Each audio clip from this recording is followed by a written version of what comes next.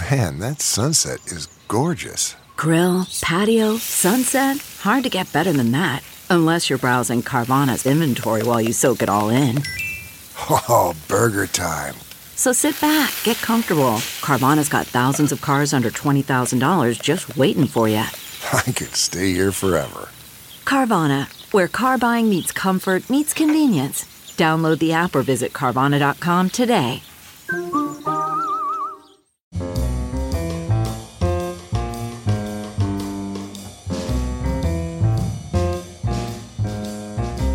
This is Merriam-Webster's Word of the Day for Friday, April 27th. Brought to you by Merriam-Webster, creators of Merriam-Webster Unabridged. Access America's largest and most comprehensive dictionary online at www.merriam-websterunabridged.com.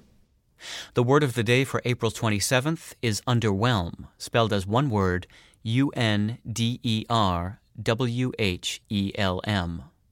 Underwhelm is a verb that means to fail to impress or to stimulate, as in this sentence, the figure skater's lackluster performance underwhelmed the judges.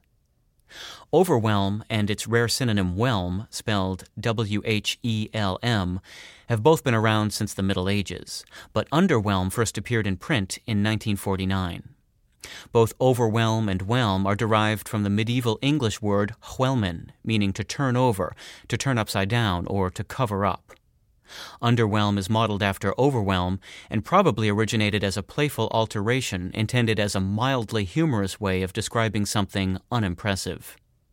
More than one person claims the distinction of having invented underwhelm. Several sources attribute it to the playwright George S. Kaufman, but sports columnist Red Smith is quoted as believing he coined the word himself, and still other sources cite other potential creators. Chances are that the word was in fact coined by more than one inventive writer. I'm Peter Sokolowski, and this was your Word of the Day for Friday, April 27th. For more information, visit Merriam-Webster online at www.merriam-webster.com.